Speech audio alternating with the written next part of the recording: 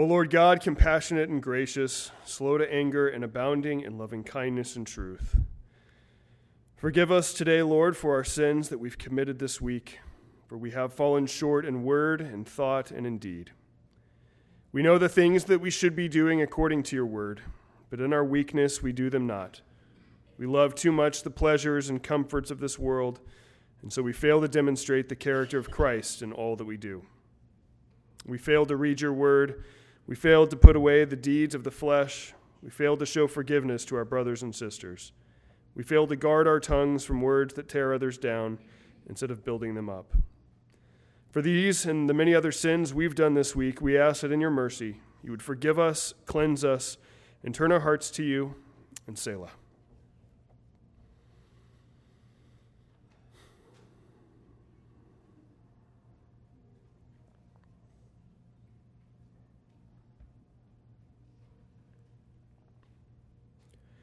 Lord, your word tells us that if we confess our sins, you are faithful and just to forgive us all of our sins and to cleanse us from all unrighteousness.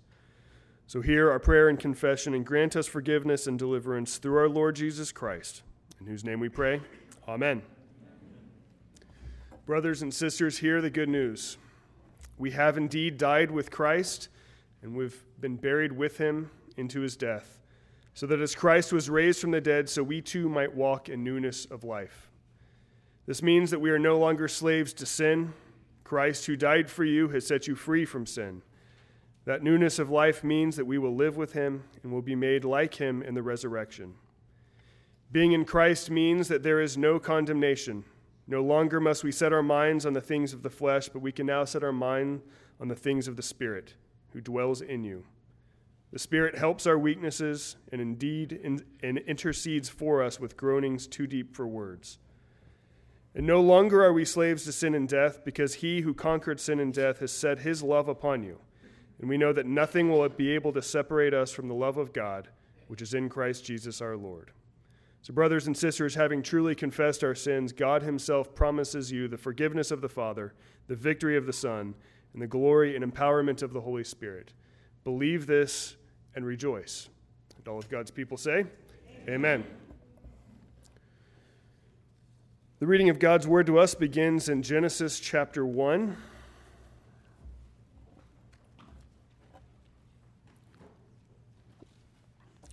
Verses 24 through the end of the chapter. Hear the word of the Lord.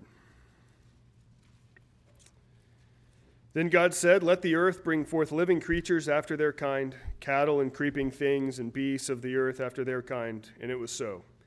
And God made the beasts of the earth after their kind, and the cattle after their kind, and everything that creeps on the ground after its kind. And God saw that it was good. Then God said, "Let us make man in our image, according to our likeness, and let them rule over the fish of the sea, and over the birds of the sky, and over the cattle, and over all the earth, and over every creeping thing that creeps on the earth." And God created man in his own image. In the image of God he created him. Male and female he created them. And God blessed them, and God said to them, "Be fruitful and multiply and fill the earth and subdue it, and rule over the fish of the sea and over the birds of the sky and over every living thing that moves on the earth." Then God said, "Behold, I have given you every plant yielding seed that is on the surface of all the earth, and every tree which has fruit yielding seed. It shall be food for you. And to every beast of the earth, and to every bird of the sky, and to everything that moves on the earth, which has life, I have given every green plant for food." And it was so. And God saw all that he had made, and behold, it was very good. And there was evening, and there was morning, the sixth day. We'll turn now to 1 Corinthians chapter 15.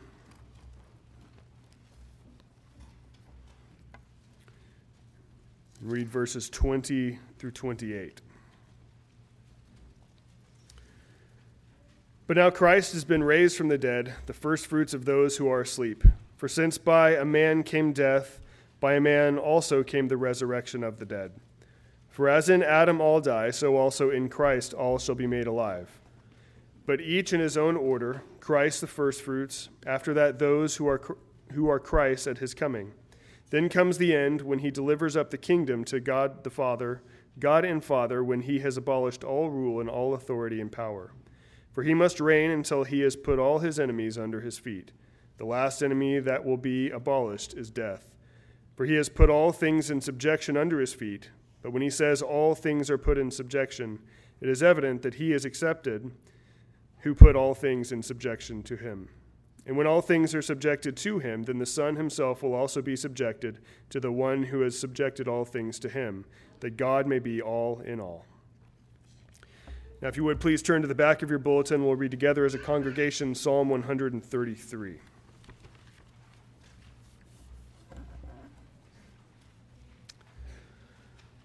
Psalm 133.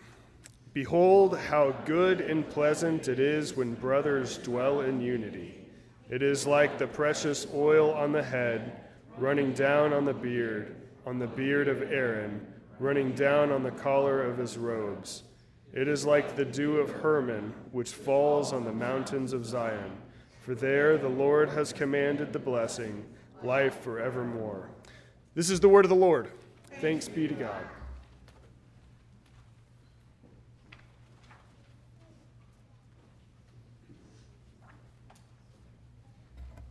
Please remain standing as we sing praise to the Lord, the Almighty.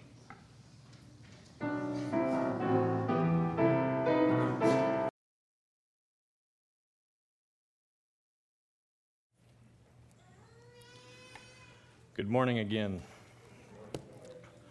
If you would bow with me in prayer, let's beseech our Lord for ears to hear. Father, we pray that as we come before you, that you would speak to us through the living and abiding word, our Savior.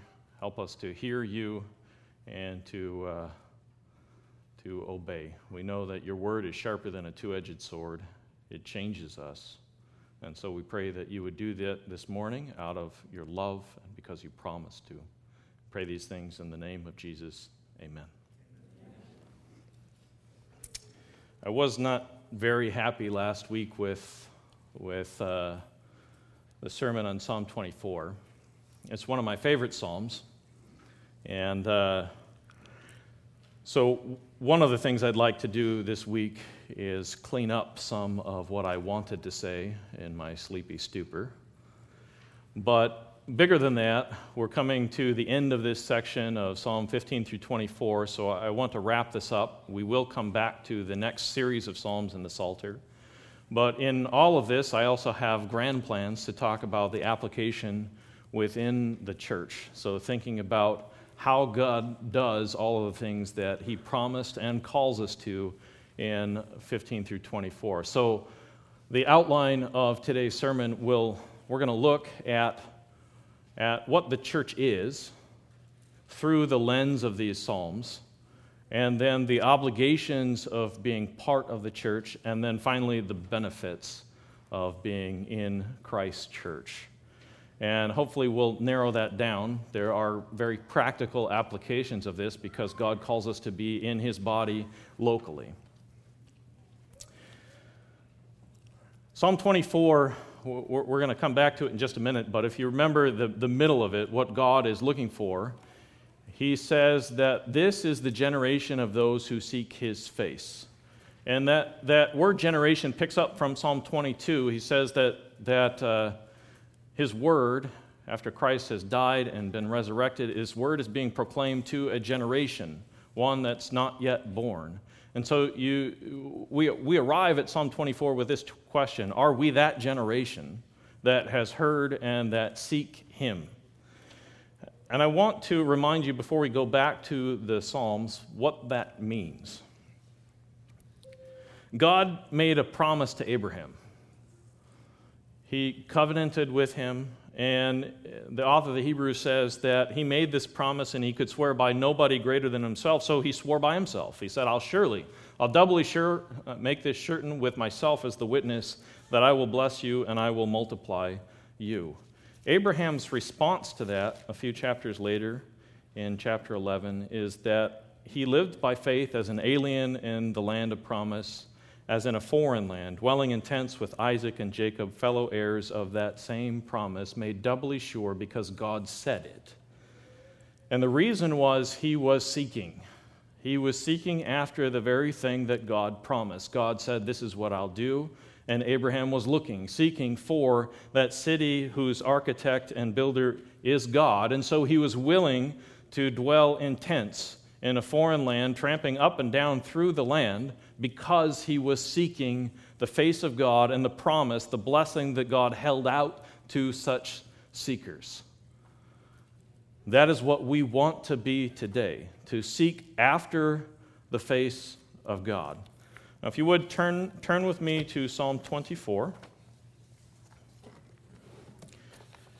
And I'm going to use the first verse of Psalm 24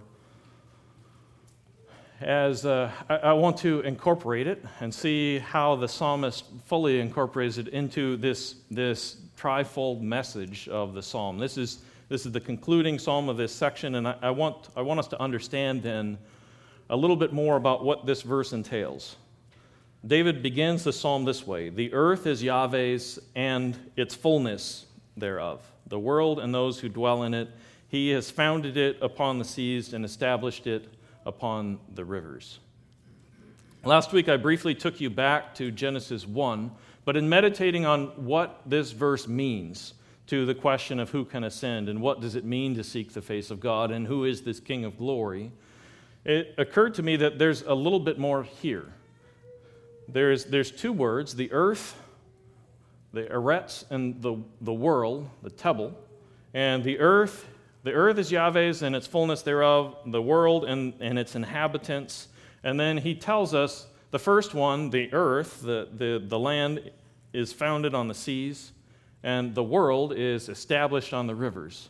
And so thinking back to Genesis, I'm not going to go reread it for you, but in Genesis that corresponds then to chapter 1 and chapter 2.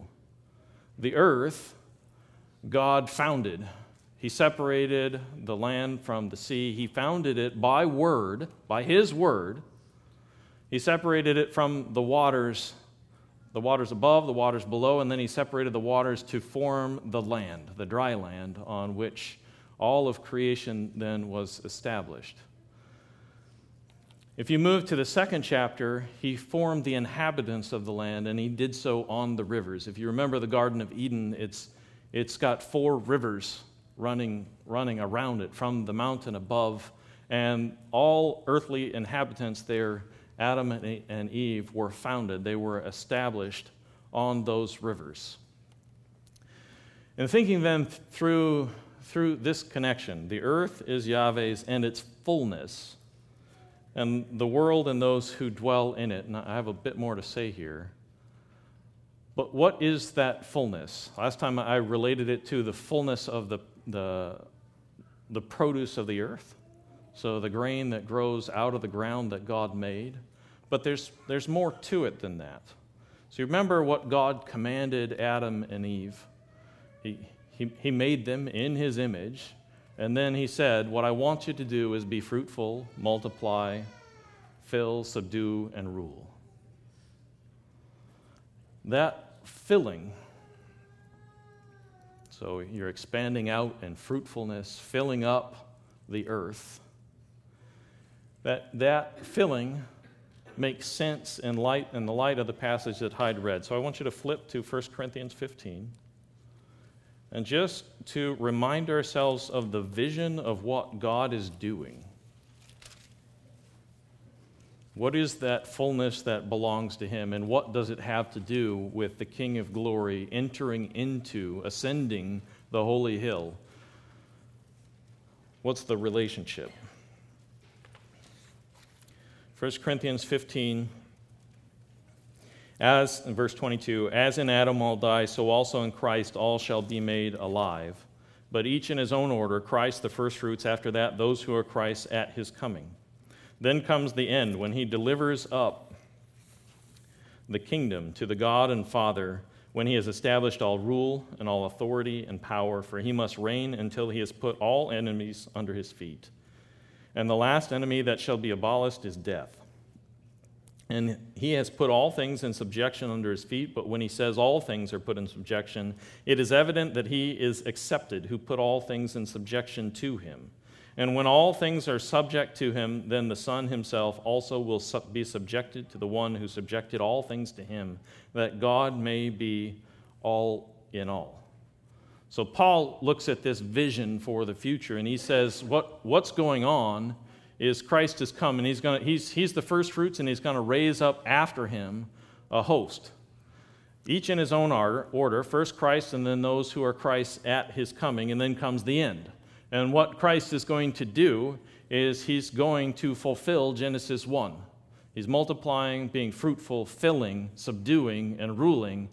But the end of that picture is that all things are subject to him, and then he bows in submission to the Father, and all things are then in submission to the Father. So this was the goal of mankind from the very beginning, that the earth would be filled, and that all would be subdued. Subdued and submission are the same idea. It's the same concept. It's just that you're subduing somebody else, whereas when you talk about submission, you're submitting yourself, so it's reflexive. And subjection then begins with self, and it spreads through the world. And that's what Jesus fulfills.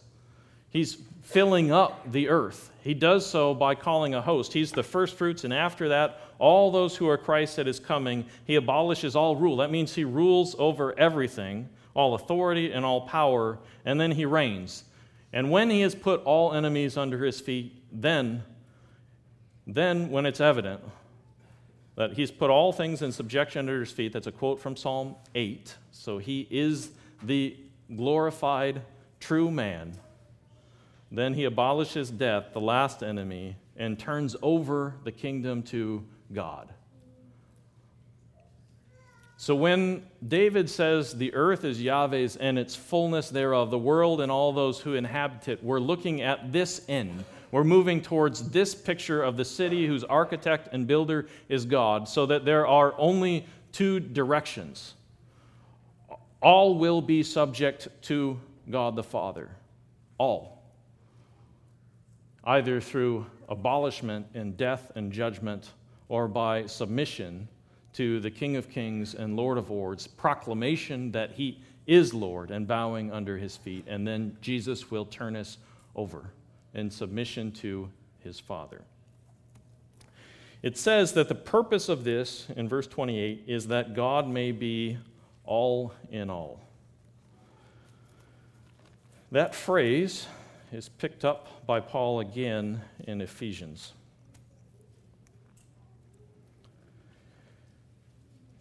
Ephesians chapter 1, verse 9, he's made known to us the mystery of his will, according to his kind intention, which he purposed in him with a view to an administration suitable to the fullness of the times, that is, the summing up of all things in Christ, things in heaven and things on earth. So again, Paul's thinking about this same idea, the summation, the putting of all things into Christ, so that all is subject to him, everything in heaven and on earth. And the administration by which he does this in the letter to the Ephesians is the church. Jesus makes his body, and he establishes it by putting all in subjection to him, so that when you get to the end of Ephesians chapter 1 and look in verse 22, you see this same language. After Christ has been raised, after he's been raised up above all rule, all authority, all power, and dominion, and every name that is named, not only now, but also all the way into the future, he's put all things in subjection under his feet, and he's given him as head. So God gives Jesus his head over the church, which is his body, the fullness of him who fills all in all. So Genesis 1, Psalm 24, Ephesians 1, 1 Corinthians 15, we're all looking at the same thing. God made the earth. He put man in it to fill it so that that fullness could be turned over to him. Jesus is the true Adam who accomplishes this task, and he does it through the administration of his body. And that's important. So, when we think about Abraham, who was a seeker, he was seeking the city whose architect and builder is God. And so, therefore, God was not ashamed to be called his God, because he sought for the very thing that God promised. Hebrews 11.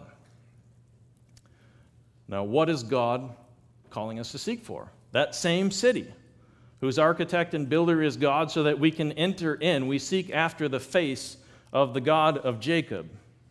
And that means that our whole life then rose in concert to this end. And I want to show you a little bit about how that works. So what's going on there? So turn back with me to the Psalms. And I want to go to Psalm 19 now.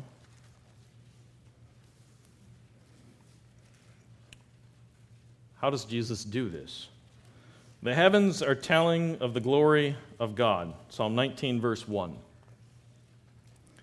Their expanse is declaring the work of his hands. Day to day pours forth speech. Night to night reveals knowledge. There is no speech, nor are there words. Their voice is not heard. Their line has gone through all the earth, and their utterance to the end of the world. You should notice then a repetition of those same two words, earth and world, the eretz and the tebel.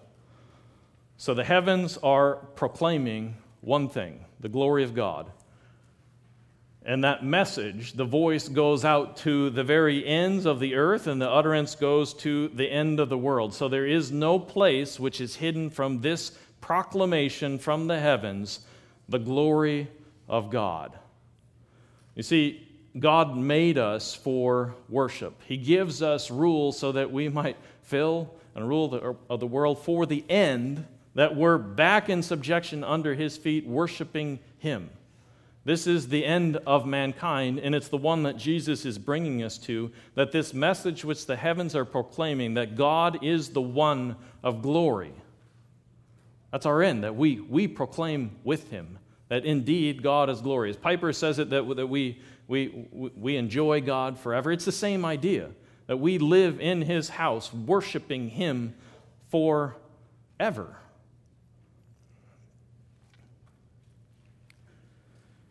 So the earth is Yahweh's and its fullness. And if we, like Abraham, by faith grasp a hold of God's promise, then we're clinging to that. The city whose architect and builder is God, which right now Jesus is bringing about in the administration, which is his body, the fullness of him who fills all in all. He's doing this work among us right now, calling us in submission to him, so that in the last day he puts to death death itself and submits the whole world incorporated in Christ, his body, unto God the Father. We're pursuing that. We grasp a hold of it like Abraham, so that we are willing to live in tents, to wander here, there, to and fro. None of it matters. And I'm going to come to that in just a minute. Psalm 19, verse 5. And it's really interesting. I've been highlighting the structure of these psalms. So one more observation. You remember that Psalm 15 through 24 rises in a chiasm, and Psalm 19 is the center. So that 15 to 24, you have the bookends of the entrance. But if you look at these three significant psalms in this chiastic structure, they're all related. Psalm 15 has the entrance requirements given by the law. Who can enter? Psalm 19 adds to that, not just the law, that's the second half of the section, is what the law says, so how God is using the law, but he adds to that what creation says. So in the beginning of Psalm 19, the heavens are declaring the glory of God. Now, if you can stuff it all in your mind, think about Psalm 24 then. Psalm 24 begins with the creation. The earth is Yahweh's. Now the heavens are proclaimed, the earth is receiving this message that God is the one of glory. It all belongs to him. And then we move to the law, the entrance requirements for his house, and we come to the culmination then of that picture of all that the heavens have told the earth coming to fruition in Jesus, the first fruits entering the house, and after him, according to Paul in 1 Corinthians 15, bringing all behind. He enters in, and just as a teaser for whenever we get back to the Psalms, the next section, it shows us this worked out. So the center of that next section is Psalm 29. And if you all have memorized the whole Psalter, then you know exactly what I'm talking about. The voice of the Lord thunders. He thunders like many waters. And then he goes through, and it's a creation psalm all about how God speaks in creation, with the end of it, that all in his temple cry out, glory. It's the same message, the one that the heavens are declaring to the earth, received by the earth, so that all who come in, they cry this same thing, glory. The King of glory has come in. He's submitting himself to God the Father, the God of glory. That's where we're headed. Now, how does he do it? In Psalm 19, verse 4, in the heavens that are proclaiming this message of the glory of God, he places a tent for the sun. That tent is the same idea, same word for the one that we're asking. Who can ascend? Who can enter that tent? In them he's placed a tent for the sun, which is as a bridegroom coming out of his chamber. It rejoices as a strong man to run its course, rising from one end of the heavens, and its circuit is to the other, and there's nothing hidden from its feet. So this is accomplished in creation, but it's brought to fruition through Jesus. The sun is a reminder of what Jesus, the morning star, is doing. He comes out of the tent of God and he runs his course across the heavens from one end to the other, and he cries out about the glory of God. He is like a bridegroom coming for his bride. He's like a strong man that vanquishes every foe in his midst. And if you look through these Psalms, you'll see that language, the strong man, the Gibor of God coming to rescue his people. He's the strong man that wipes out those who stand in his way. And he calls them then into subjection to himself. Okay. Psalm 24:1 again. The earth is Yahweh's. Sorry, one more thing before we go there. I wanted to make this point. Since I don't get to come back, I have to say everything I want to say. Jesus is pictured here as the son, as a bridegroom.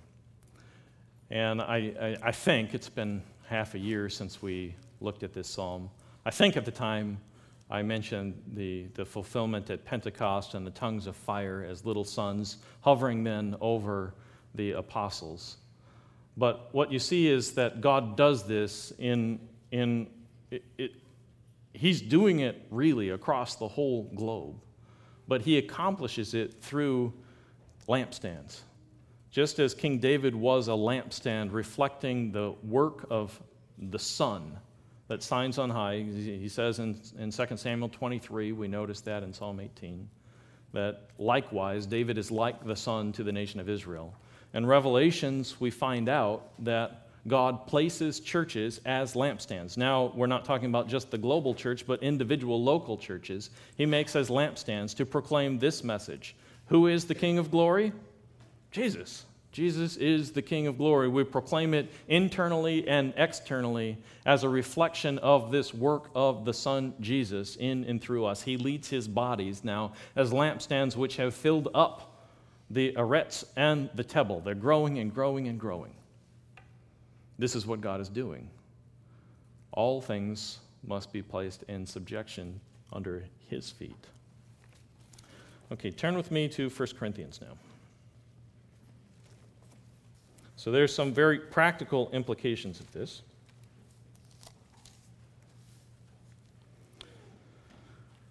The earth is Yahweh's and its fullness thereof, the world and all those who dwell in it. We belong to God. If we want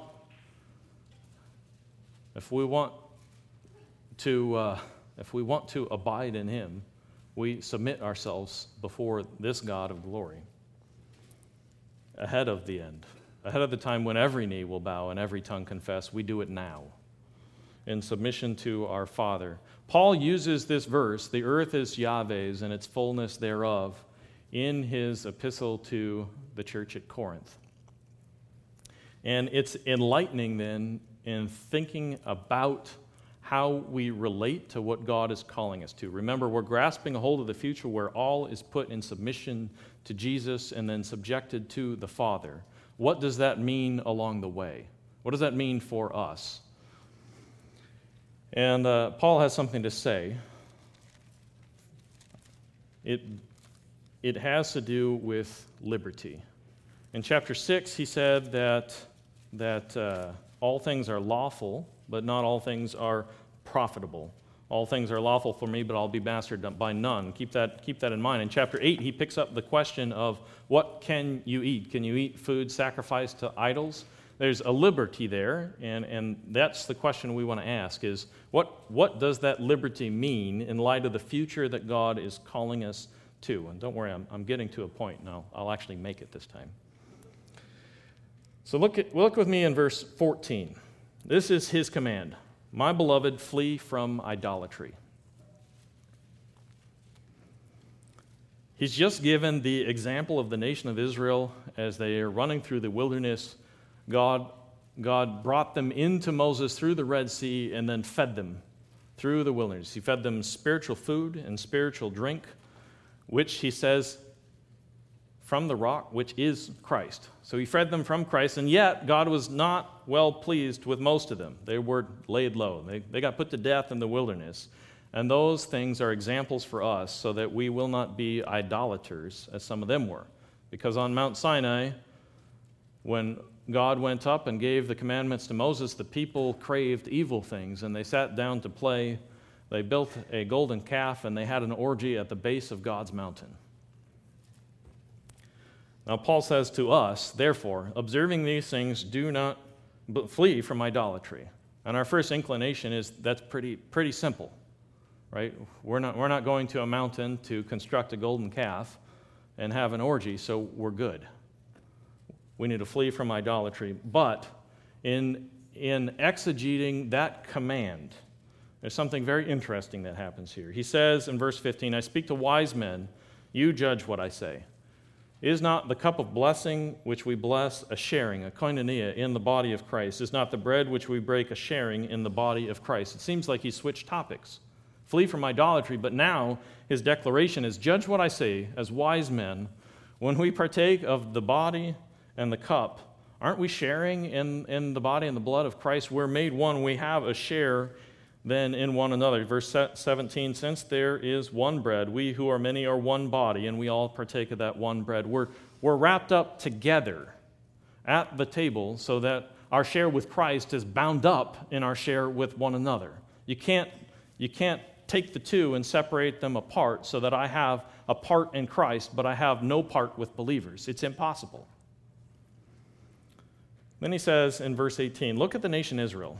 Are not those who eat the sacrifices sharers in the altar? What do I mean then?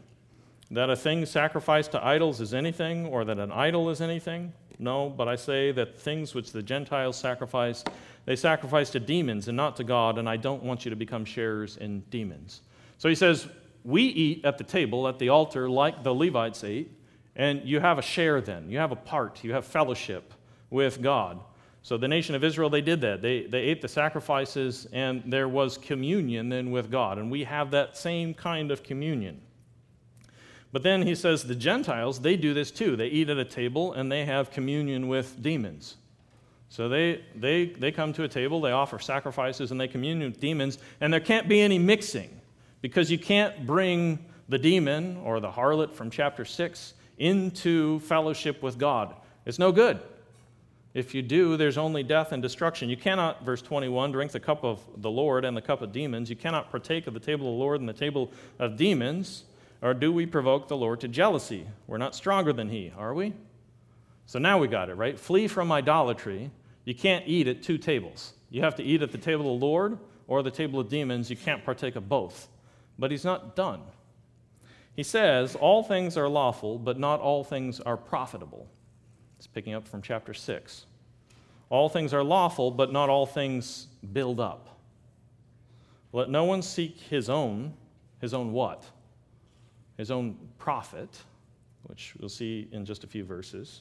Let no one seek his own profit, but that of his neighbor. Eat anything that's sold in the meat market without asking questions for conscience sake. So you go to the market, don't ask where it came from. Eat. For the earth is Yahweh's and its fullness thereof. It's a really strange verse to quote from a majestic psalm in which God is calling us into his presence, calling us to proclaim the glory of the King of Kings.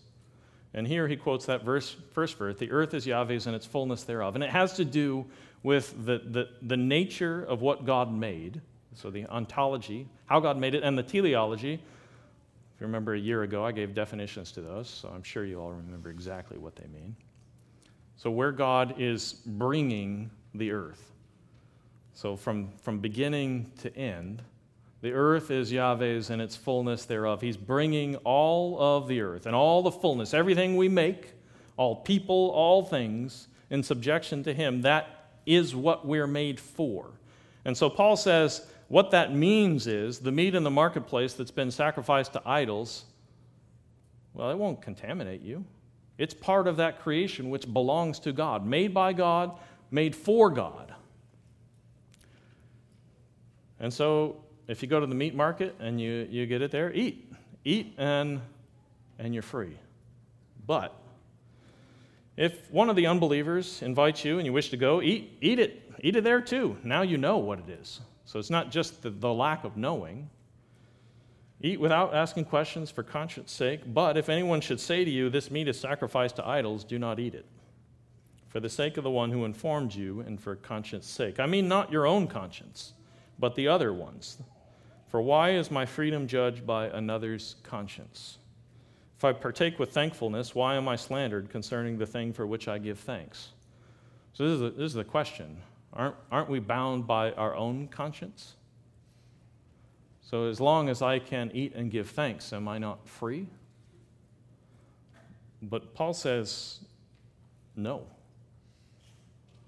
Paul says, yes, in essence, because of the nature and the end of what was made, we're free. There's no sin in eating it. It can't contaminate you. If you happen to be wearing a Morona or whatever the latest brand of Target t-shirt is, it doesn't make you a demon-worshiping transgender. It doesn't contaminate that way. But when we're brought into the body of Christ, there is an obligation now in which we're subjected, not just based on our own conscience, which we can go to Psalm 24 and we can say there's freedom here, but now we're obligated to one another's consciences. There's a loss of liberty that is involved in Jesus bringing us together. It's voluntarily set aside, and he says, whatever then you do, eat or drink, whatever you do all to the glory of God. Remember, for this same purpose, working toward the end of all things for the glory of God, in subjection to Jesus, being subject to the Father, crying out in his temple, glory, do it all for that end. Give no offense either to Jews or Greeks or to the church of God, just as I please all men in all things, not seeking my own profit, but that of many, that they may be saved. The goal is not just bringing myself into God's house, but the whole body, all wrapped up together, matured into the body of Christ, subject under his feet. And so implied in here is along the way, we're just by being here obligated to one another. There's a loss of freedom.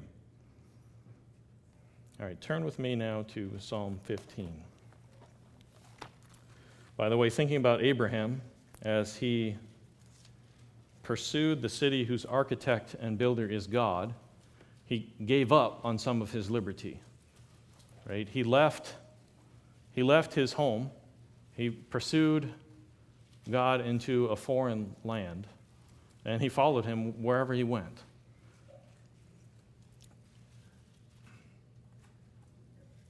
I want to impress this upon us because it's easy to proclaim that we're free. Not free to sin, but we're free in a much broader sense than that. But the minute you come into the presence, and like you saw this morning, we start vowing, making promises to one another, that freedom starts shrinking because now we're stuck with one another. With all of our problems, we're stuck. Same like you do in a marriage. You vow, and then you're stuck. You lost some freedom. Now, that loss of freedom comes with massive benefits, hopefully. But nonetheless, there is a voluntary obligation. Okay, Psalm 15. O Yahweh, who may abide in your tent? Who may dwell on your holy hill? Who walks with integrity? Who works righteousness, who speaks truth in his heart, He does not slander with his tongue. He does not evil to his neighbor. He does not take up a reproach against his friend, in whose eyes a reprobate is despised, but who honors those who fear Yahweh. He swears to his own hurt. He does not change. He does not put out his money at interest, nor does he take a bribe against the innocent. He who does these things will never be shaken. So here, if you remember all the way back to January, we have a list of 10 things, a decalogue of entrance requirements reminding us of the law. Who can come into that tent? Who can abide on his holy hill? Who can be part of the bride that the bridegroom, swinging across the heavens, crying out glory, comes and picks up and brings back into his tent? And we can't downgrade these things. We can't say, well, now we're in the New Testament, Jesus has died and we're forgiven, so these no longer apply. God is God.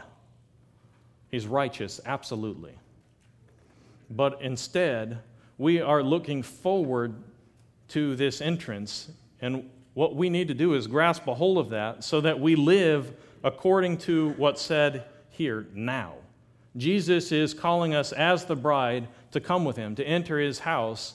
And this is what that looks like. So we can't live in disconcert with the future that God is calling us to. Some things matter and some things don't. In 1 Corinthians, Paul says the food that you eat, well, it doesn't really matter unless it's going to cause the body to stumble, thereby bringing to destruction the very administration, the very group of people that Jesus is putting in subjection under his feet. Then it matters, because that's what endures. And so you look at this list, and it's split up in 3-3-1-3. It's the pattern. So there's 3 commands. He who walks with integrity. It's the wholeheartedness. There's tamim. We spend a lot of time talking about that word. He's not double-minded if you take the James speak. So he doesn't say in the one hand, I trust God and I'm pursuing this end, and in the other hand say I don't want any of these people because they're sinners. Because God's calling us all together. We can't go apart from one another. He who walks with integrity and works righteousness and speaks truth in his heart, he doesn't self-deceive. The young people, we were memorizing 1 John, and this is one of the primary messages then of 1 John. If you say you have no sin, you're a liar and the truth's not in you. If you say you know God and you don't keep his commandments, that you're a liar too and the truth is not in you. And if you say you know him, if you say you abide in him, and you hate your brother, you're in the darkness until now. You're self-deceiving. So even in these internal attributes in which we're whole-minded, we're righteous, and we speak truth, its outworking is with people. We say it to God, we love God. We want him absolutely. He's righteous, he's perfect, he's pure, we want his end. But the way that he's bringing it about is through people, the body of Christ brought together. He doesn't slander with his tongue. Remember, that means take up your foot and spy on your neighbor. So you don't go out and try to spy out trouble on them like the Israelites did to the wicked. Instead, you're one, like in a marriage, who don't bring each other's faults to make them shamed. Instead, the goal is all together being brought in submission to Christ, leaving no one behind. He does not slander with his tongue, spy out with his foot. He does no evil to his neighbor. He does not take up a reproach against that same neighbor. And so now you have the outward-facing requirements of the one another's. How do we deal with one another? Skipping number 7 for a minute, then we come to now not just with the tongue how you deal with one another, but with your money, the stuff that hurts. Some of you are good with the tongue and bad with the money. Some are bad with the money and good with the tongue. You got to do both. He who swears to his own hurt and does not change. Now God did that to Abraham. He swore by himself, since there was no one greater, so that it might be doubly sure. And he will not change. That is the assurance on which we rest, by which we walk through any wilderness, that God will not change. And that gets to the heart of this. Or if you remember from Psalm 15, if you look at this series of Psalms, what you discover is that the benefit amidst all these obligations is that We're saying this to one another. These are our neighbors. This is what we do. We won't slander you. We won't spy you out. We won't take up a reproach. We won't do evil. We're going to swear and do you no hurt. We won't put out our money at interest. We won't take up a bribe against the innocent. We'll take care of the poor so there's no needy among us. We're obligating ourselves so our freedom shrinks down and down and down. But the benefit makes it blow up again, because the benefit is that God is our neighbor. He swears to this same thing. He swore by himself to his own hurt, and he will not change. And you see that in the subsequent Psalms. We'll try to emphasize that here just briefly before I run out of time. Verse 4, so this one's set apart, because in this we see the story of Psalm 16, 17, and 18. In whose eyes a reprobate is despised, but who honors those who fear Yahweh. So when you think about the summation of what God calls us to with one another, we honor those who fear him. There's a separation of in and out. And this is what God does for us. So think about the logic of the next three Psalms. David calls out to God, and he says, I have a clean hand and pure heart, and yet all these enemies are surrounding me. Tear the heavens down and come rescue me. And that's exactly what God does. He honors what he said. He swore to his own hurt he will not change. When David is in trouble, he rips up the earth. He makes furrows in the channels of the sea. He comes on the heavens with his fiery darts and thunders. And he rescues his beloved. What's happening here is the benefits of God's house. They flow outward, so that even before the end, before all things are in subjection, before we're brought finally and fully after Christ, the first fruits, we start receiving the benefits of fellowship with God because he does these things for us. He doesn't put out his money at interest. He doesn't take up a bribe against the innocent. He doesn't sneak up to spy us out like an enemy. Instead, he acts as our neighbor, as our friend. And when there's trouble, we call on him and say, God, you promised, and he answers. Now, how does he answer? Those are the obligations. We're obligated to one another. And it means, in some sense, this loss of freedom, which we're giving up because we want the end which God made us for. If we do those things, we'll never be shaken. Remember, the heavens and the earth will shake in Hebrews chapter 12, but we've received a kingdom that will not be shaken. We grasp a hold of that kingdom which endures, as we find out in the Psalms, through death into life. It's eternal. It will not be removed because the God who's building it swore by himself, and he will not change. So David, in Psalm 16, picks this up. How does it work itself out? He says, preserve me, O God, for I take refuge in thee. That makes sense, right? We want to be in the presence of God. We want God to be obligated to us, and he willingly obligates himself to us.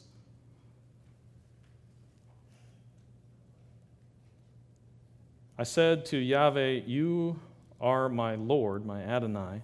I have no good besides thee. So there is no good apart from him. There's no salvation. There's nothing to be desired apart from him. And then in Psalm 16, there's this strange interjection. As for the saints who are in the earth, they are majestic ones, in whom is all my delight. The sorrows of those who have bartered for another will be multiplied, and I shall not pour out their libation of blood, nor shall I take their name upon my lips.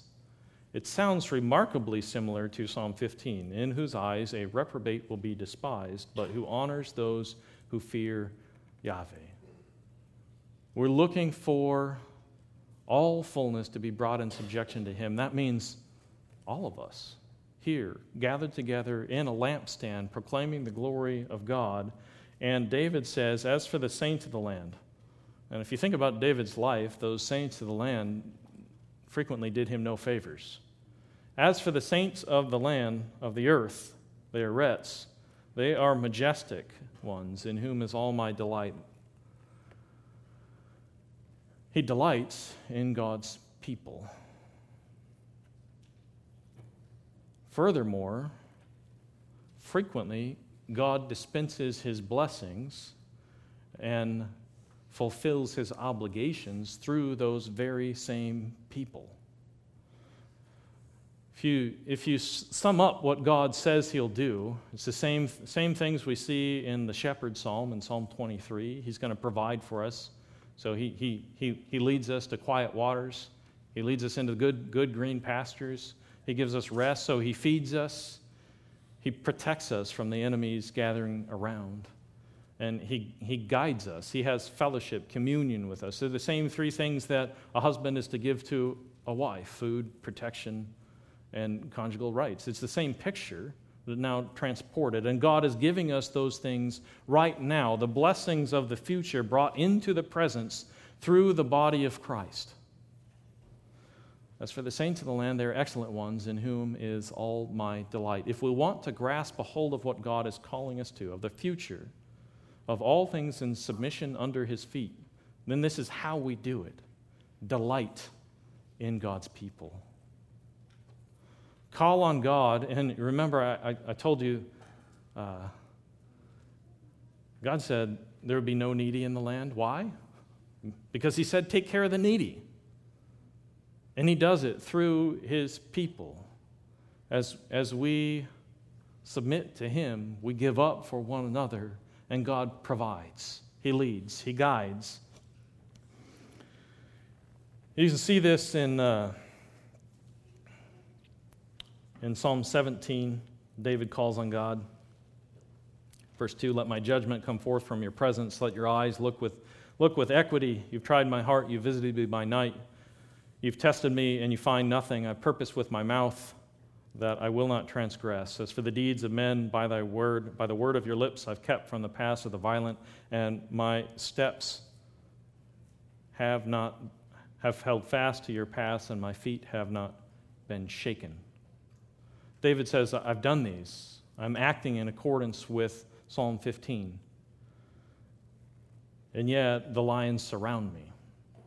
So he calls on God, and in Psalm 18, God answers. He comes to him in the cloud, and Psalm 18, you remember, is split in two parts. You see what God is doing behind the scenes, and then with David, you see how God does it. He trains his arms for battle.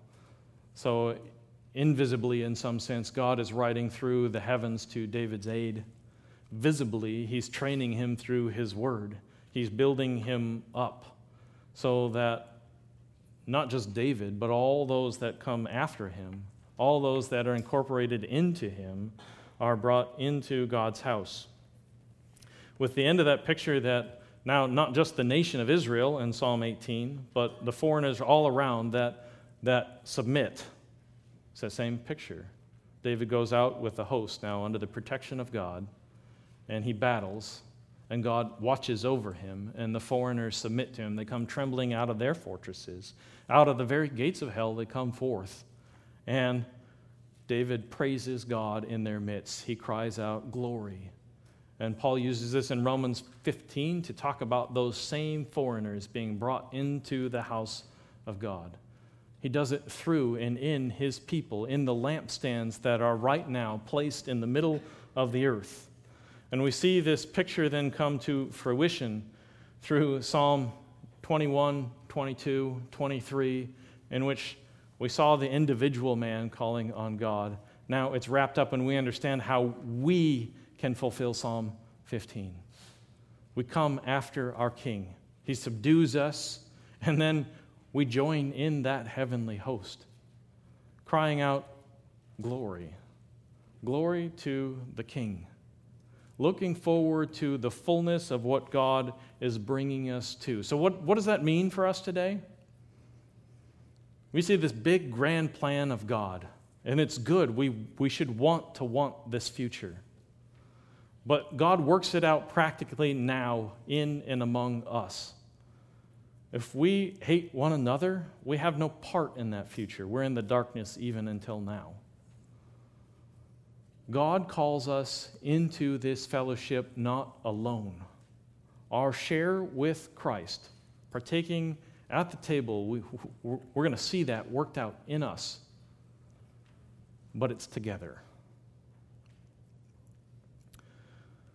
So we've placed some emphasis then on membership. Not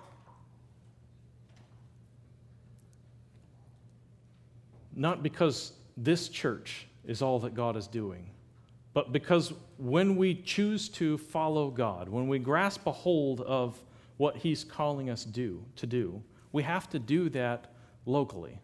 There's teeth in it. And so then we have to choose. Will I obey here with these people, with these broken people? Will I be limited by them? Because that's what happens in 1 Corinthians 10. We gather around the table, and those believers that gathered together, they were obligated to one another to the point where their freedom was given up for the sake of this purpose. The earth is Yahweh's and its fullness thereof. And so all those who seek His face, this generation, if we seek His face, this is what He promises. You will lift up a blessing from God. And then He calls on us. He says, how do you lift it up? Lift up your heads, O gates.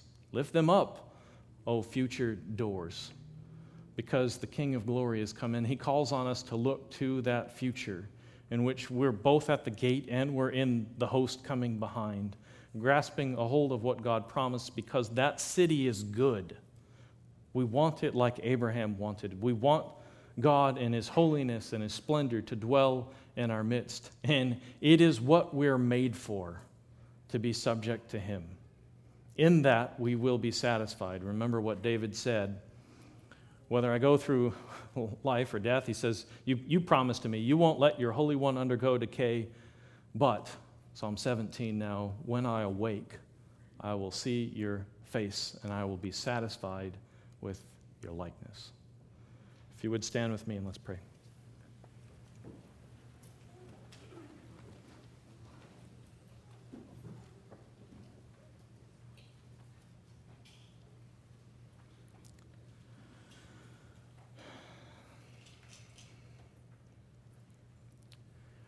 Father, we thank You today that the Lord of glory, the one who sits at the right hand of God the Father, robed in righteousness, walks in our midst.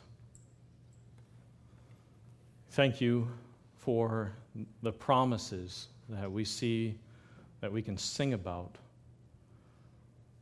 that You promise to us, You obligate Yourself to us, and it's mind-blowing to think that the God of the universe would swear to us, to His own hurt, to such a hurt that Jesus would come and die on the cross, that He would endure abandonment, covenant breaking from all of us, for us. Father, we pray that You would help us as we seek the future that You promise.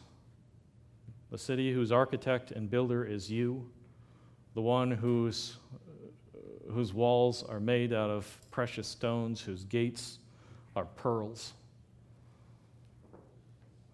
Lord, help us to see how You're bringing that about in our midst, and help us in our seeking it, not to deny the very means by which You're doing it right now. Lord, we want those benefits. We want the blessing that comes from Your hand for those who seek Your face. So help us to do that today as we look at one another and see Your Spirit's work in each other's faces, and as we call one another to repentance and to blessing, as we encourage the weak and lift up the faint-hearted. Lord, help us to do that as unto You, and to cry out with the heavens that You are the God of glory, and we're made for You. We pray these things in the name of our Savior, Jesus, who is doing this work. Amen.